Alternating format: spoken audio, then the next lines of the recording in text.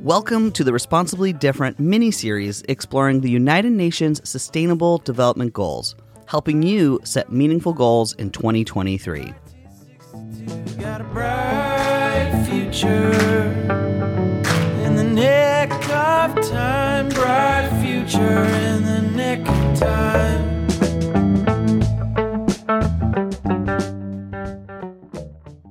Welcome to the Responsibly Different mini-series featuring the United Nations Sustainable Development Goals. In this episode, Ben and I will be discussing goal number 8, decent work and economic growth. We are so excited to be able to bring you the perspective of my good friend, Shalaya Morissette. As you heard her perspective in the last episode, Goal 7 about affordable and clean energy, I hope you continue to see the value in the work that she is doing with the Office of Economic Impact and Diversity for the U.S. Department of Energy. Goal number 8's objective is to promote inclusive and sustainable economic growth, employment, and decent work for all. So our questions to Shalaya went to the core of this, but we first need to understand the history of her office. Shalaya Morissette is the Chief of Minority Business and Workforce Division within the U.S. Department of Energy. You'll hear her refer to the Department of Energy as the DOE. Our office being established in 1978, right? It's almost as old as the DOE. And so really our functions are to advise on energy policies, to conduct research ongoing, to determine the socioeconomic and environmental effects of national energy programs, and develop and recommend policies to assess minorities and minority businesses. Again, conducting research on energy burden, economic opportunities, and commercialization of energy-related technologies. One of the things that we don't have, but we're working on, is being able to provide financial assistance in the form of loans. It is in the statute, but currently we don't have it. But we're working on it because that could certainly change the face of energy for minorities. I asked Shalaya to break down what a day in her life looks like so we could really start to understand her work. It's insane. It's thinking about the entire country and the needs of minority businesses and workforce across the country. You know, it might be that I'm in California one day looking at oil fields with a group of women. It might be that I'm in Houston talking to Greentown Labs. It might be that I'm in Chicago visiting M-Hub, looking at their innovation and how I can help businesses there. Or it might be that I'm in DC and I'm in the office with my team. Or it may be that I'm at home trying to get my dog to not bark on meetings. It just depends. Every day is certainly different. I can relate to not having my dog bark in the background for sure. The important thing about Shalaya's work is that she is face-to-face with minority innovators every day, and they are cooking up some pretty cool ideas. Oh my gosh. I've seen amazing stuff, right? So in Chicago, I met a young woman who made a strapless mask, right? That's washable. And I thought that was amazing. I met a young man named Nana. He actually made a really affordable conversion kit for bikes to turn them into electric bikes for like less than $600. He was amazing because he has so many more ideas. Then I met a company that's based in Boston that's using hemp to extend the life of batteries and capacitors. It's like the innovation that's out there is absolutely incredible. One of the projects that we were excited to hear about from Shalaya was the Small Business Innovation Research Grants, or SBIR for short. This is one way that the DOE is supporting these innovators by providing them with the financial resources to bring these concepts to life. So there is a program that I didn't know about until I started with DOE, and it's called SBIR. It's called Small Business Innovation Research, and the other acronym used for it is Small Business Technology Transfer. And so there's two programs, they've pulled them together, and they really will fund the idea to get it to commercialization, right? So if you look at some of the topics were actually just released on November 7th, and it's a wide variety of things. You can go to the website and look at it, but if you were to consider what kind of topics, let's see, Office of Cybersecurity, Energy Security, Emergency Response, right? Clearly, you'd sort of think, well, we need security for the grid.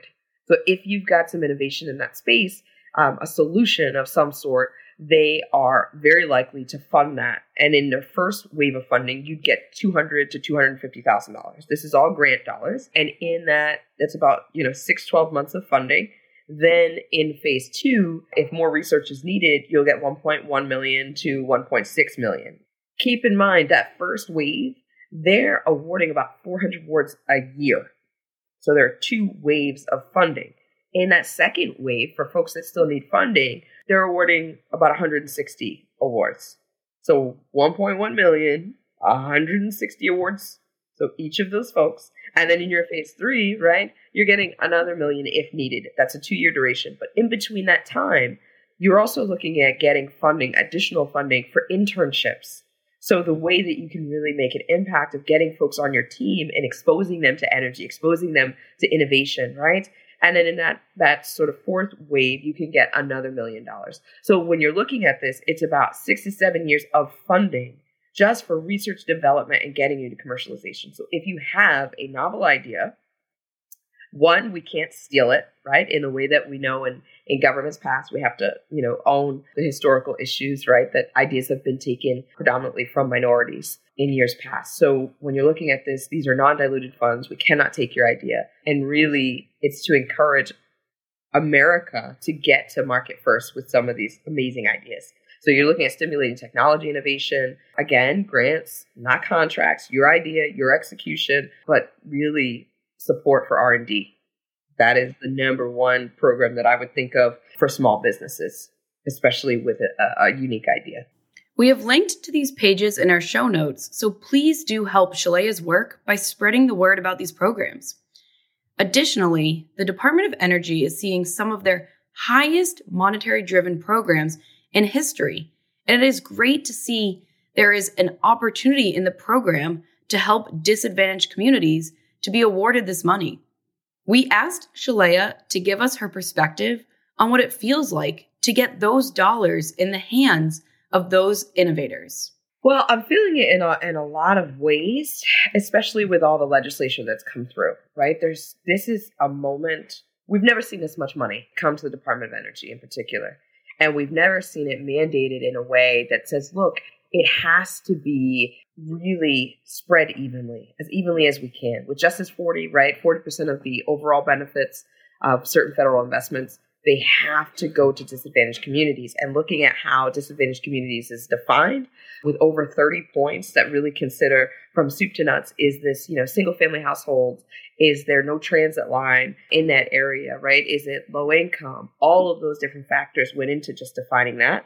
And so when you look at the programs that are covered under that, that's everything from climate change to critical clean water and waste infrastructure. And so looking at how businesses are affected, of course, there's a trickle down to workforce, right? So if you're saying all the financial benefits, and even if they are not direct and it's not a minority business, a larger business or a predominantly white-owned business will still have to impact positively with a community benefits plan to a disadvantaged community, right? We've mandated that. It's a way that we say we have to do it. We know we had a problem.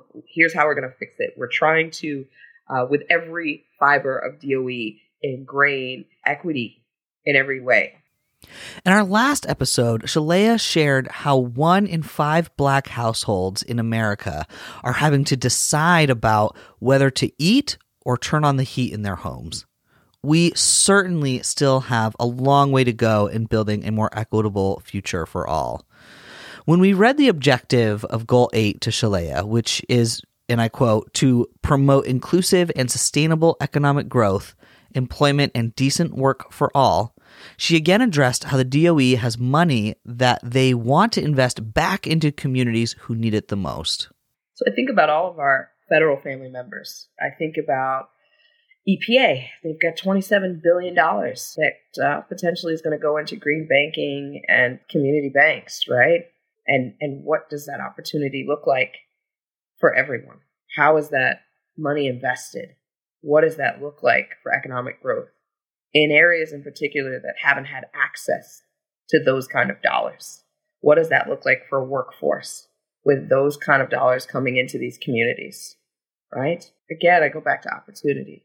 We can get it right if we do it right. We can get it right if we do it right. It is people speaking up about the changes that need to be made that's inspiring. I feel very fortunate to watch this change Shalaya is creating. All of this effort is supporting Target 8.3, promote development-oriented policies that support productive activities, decent job creation, entrepreneurship, creativity and innovation, and encourage the formalization and growth of micro, small, and medium-sized enterprises, including through access to financial services. Speaking of decent job creation, a certified B Corp that is making a huge impact in creating access to good jobs is none other than Greyston Bakery. Greyston Bakery makes all the brownies for Ben & Jerry's ice cream and exists for the sole purpose of creating jobs. The bakery supports their nonprofit, the Center for Open Hiring, which is dedicated to educating other businesses about open hiring practices that Greyston employs in their very own bakery. In July of 2020, we had their then director of Center for Open Hiring, Sarah Marcus, on the show to talk with us about their open hiring practices. Here is Sarah from episode 5 defining what open hiring is. Open hiring is essentially providing a job opportunity, no questions asked. So the way it works at our bakery is if you want a job on our manufacturing floor, you show up in person. We do require that you kind of show up in person rather than call in and put your name on a list. It's really like as simple as it sounds. It's a clipboard. You put your name and your contact information. The only question we ask is, are you authorized to work in the U.S.? Other than that, we have no requirements. We don't do background checks. We don't do resumes. We don't do interviews even. We don't do drug testing. And when we have roles available, we call folks down the list. We usually hire in cohorts of about 10 and bring them in and explain to them the expectations of the job. And hopefully, if it's not a good fit, they self-select out quickly. But once they're with us, I mean, they are employees of Greyston. And fundamentally, the model is about shifting investment away from screening people out and towards investing in employees. So because we spend essentially nothing on recruiting, we have a budget to use for that case manager that I described, or to beef up our onboarding or our training. Companies spend a lot of money screening people out. Several $billion industry, background checks, credit checks, all of those kinds of barriers to employment that don't necessarily serve their intended purpose, because a lot of businesses with heavy kind of entry-level workforces still face extremely high rates of turnover. Some of them in the 50s, some over 100, and some of the, that food service and retail sectors. And so these resources that are spent screening people out are really not good use of resources. And so open hiring, again, kind of shifts that towards investing in the employees that do come through your door. I know what you're thinking. A pretty radical way to hire, right? Well, we asked Sarah what common questions they hear from other businesses, and here is her response. Yes. We often get, so do you hire murderers? And then sometimes our question back is, well, how do you know that you don't have murderers on your staff right now? A background check tells you who got caught. And just because you do background checks doesn't mean that you don't face risks associated with workplace safety and theft. And we really have very low incidence of any of those things. But businesses need to have systems and processes in place for managing the risks that they face, no matter who or how they're hiring. It's really no different for us. And I think people have this idea in their head of what our manufacturing facility must look like, that it must be just chaos and flour going everywhere. And when you come and visit, it looks like a world-class manufacturing facility, because that's what it is. We supply Unilever, and they have the highest quality standards. And so we do really try and dispel those myths, again, that if you do open hiring, that you're somehow going to bring in a different or more, quote, dangerous population. And people also have misconceptions about who's coming out of the prison system. That most of the folks who are formerly incarcerated looking for jobs are coming out on nonviolent offenses, and they've paid their debt to society. And wouldn't you rather that person have a job than have to find some other way of making income? So we talk to businesses a lot about a lot of those things.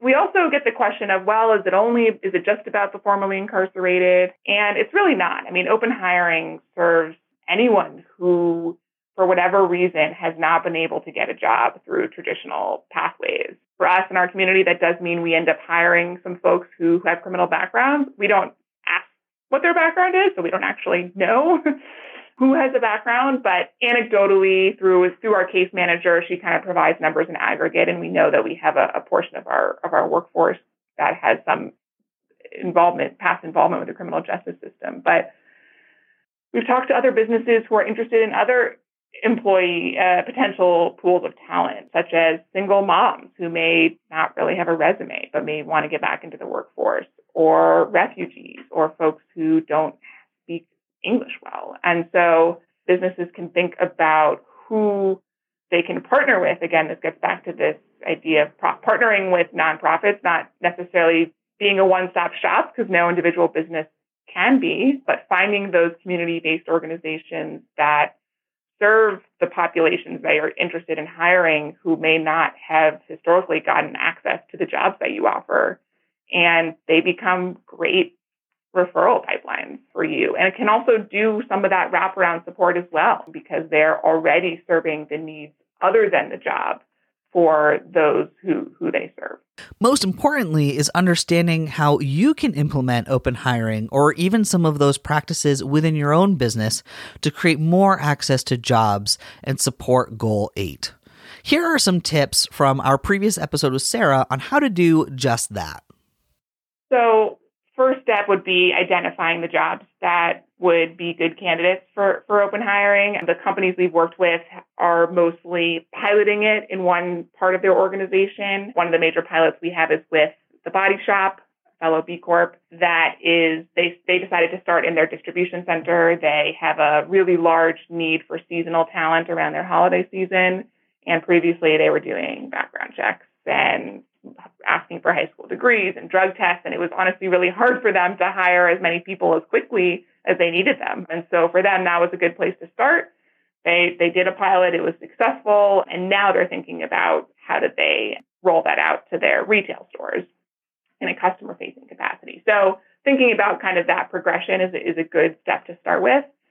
The big one, I would say, is generating buy-in and communicating with your employees, with your leaders, with your customers, with your shareholders. Where we've seen this gone wrong is when companies just kind of start doing it without bringing everyone along through the process. But we think it makes it much more successful when everyone understands what the company is doing, why they're doing it, what's their role in being a part of it. And when that happens, it actually is a really great kind of initiative from a workplace culture standpoint. Because imagine you're a frontline supervisor at a warehouse, and suddenly your business decides to do open hiring, and you're not just packing boxes, you're changing lives. And we think that can really bring meaning into the workplace and can be enormously transformative for company culture. So I would say developing the roadmap in terms of types of jobs and doing that kind of communication and buy-in, developing buy-in. Some of that might be like building your own business case for it. I mean, we can tell you, on average, companies spend $4,000 per hire on screening people out, but that's probably not your cost, right? As an individual company. And so thinking through, okay, where can we find value here? And that can help facilitate some of those conversations. And then that partnership development piece is another good first step to start talking to those in the community who know, what are the populations in our area who are not getting access to employment currently? And how can I partner with these organizations to reach that population and better support them? We think having those conversations earlier on is helpful as well. And come talk to Grayston and we can help you. An example of another certified B Corp right here in Maine with a similar mission to Grayston is MaineWorks. MainWorks is an innovative employment company working to provide jobs to people who face barriers to workforce reentry, often the formerly incarcerated and those recovering from substance use disorders. Not long after starting MainWorks, Margot went on to start the Maine Recovery Fund, a nonprofit that helps people re-entering the workforce with everything else it takes to set up for success, like housing, clothing, food, and other support services. We pulled from episode 17, which aired in April of 2021, our conversation with Margot Walsh, MainWorks founder, to share more about their work. And in March of 2011, I started a staffing company called MainWorks. And that was born of a lot of different things. But frankly, at the end of the day, what we do is provide employment for people who are struggling. And in that regard, there's a lot of people in Maine who are struggling. At the essence, we bring people in to work who are in recovery from substance use disorder and reentry from jail and prison. But it had started out in the inverse. I started out as a prison reentry program, but I realized that everybody who I was dealing with had that co-occurring monkey on their back of some kind of substance use disorder. So I thought I could better amplify the problem by addressing the problem. The incarceration is a symptom of the fact that for some reason they became addicted to substances throughout their life for whatever reason. So we put everybody to work, we get them out and up and running, and typically we work in construction sector because the construction sector is frankly merit-based and not very concerned about your resume or your credentials. They just want you to show up and work hard and act right and go home at the end of the day and come back the next day. So we provide the employment. MainWorks is the employer. And then in 2017, we started a nonprofit called Maine Recovery Fund because the cost of getting to work, it sounds so easy if you have had a history of employment and you know what you're getting yourself into. But for people who are in that sort of hot mess transition, they need a lot of infrastructure. And so the 501c3 Maine Recovery Fund is the bumpers, and everybody needs them to get started, we have found. So that's what we do. There's a lot we all can be doing to create not only more jobs, but to create more equitable access to those jobs. To close us out, we're sharing Margot's words from episode 17 to remind us all that we're all in this together. Thank you so much. Again, Ben, I want people to understand that in order for any of this to work, you can't just have a couple of do-goody companies doing this, and then everybody else is off rogue pursuing capitalism in its traditional sense. Because as a world, as a society, that doesn't get us anywhere. And so we have to take the largest daunting problems that face our generation and address them. Thank you for listening. We are so thankful to you for tuning in to this episode, but also all of the episodes that we're publishing in this miniseries. We have linked to all of the speakers and the opportunities they talked about in the show notes. Please be sure to check them out. If you are in the innovation space, read over the SBIR and STTR grants Shalaya was talking about. We want to encourage all of you, especially those in decision-making roles in your company, to think about ways you can make your hiring opportunities more accessible. We hope that this series is helping you to set meaningful goals in 2023 and beyond for yourself and your business.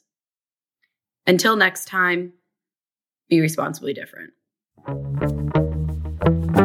Slow it down, it's okay. It's on my own bright future in the lights today.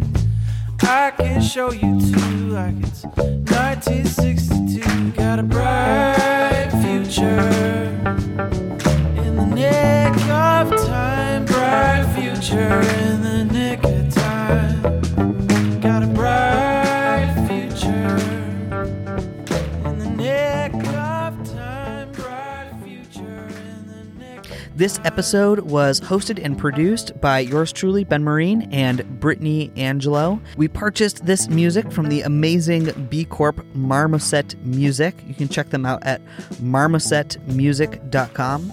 To learn more about us, visit responsiblydifferent.com. And to learn more about our parent company, visit dirigocollective.com.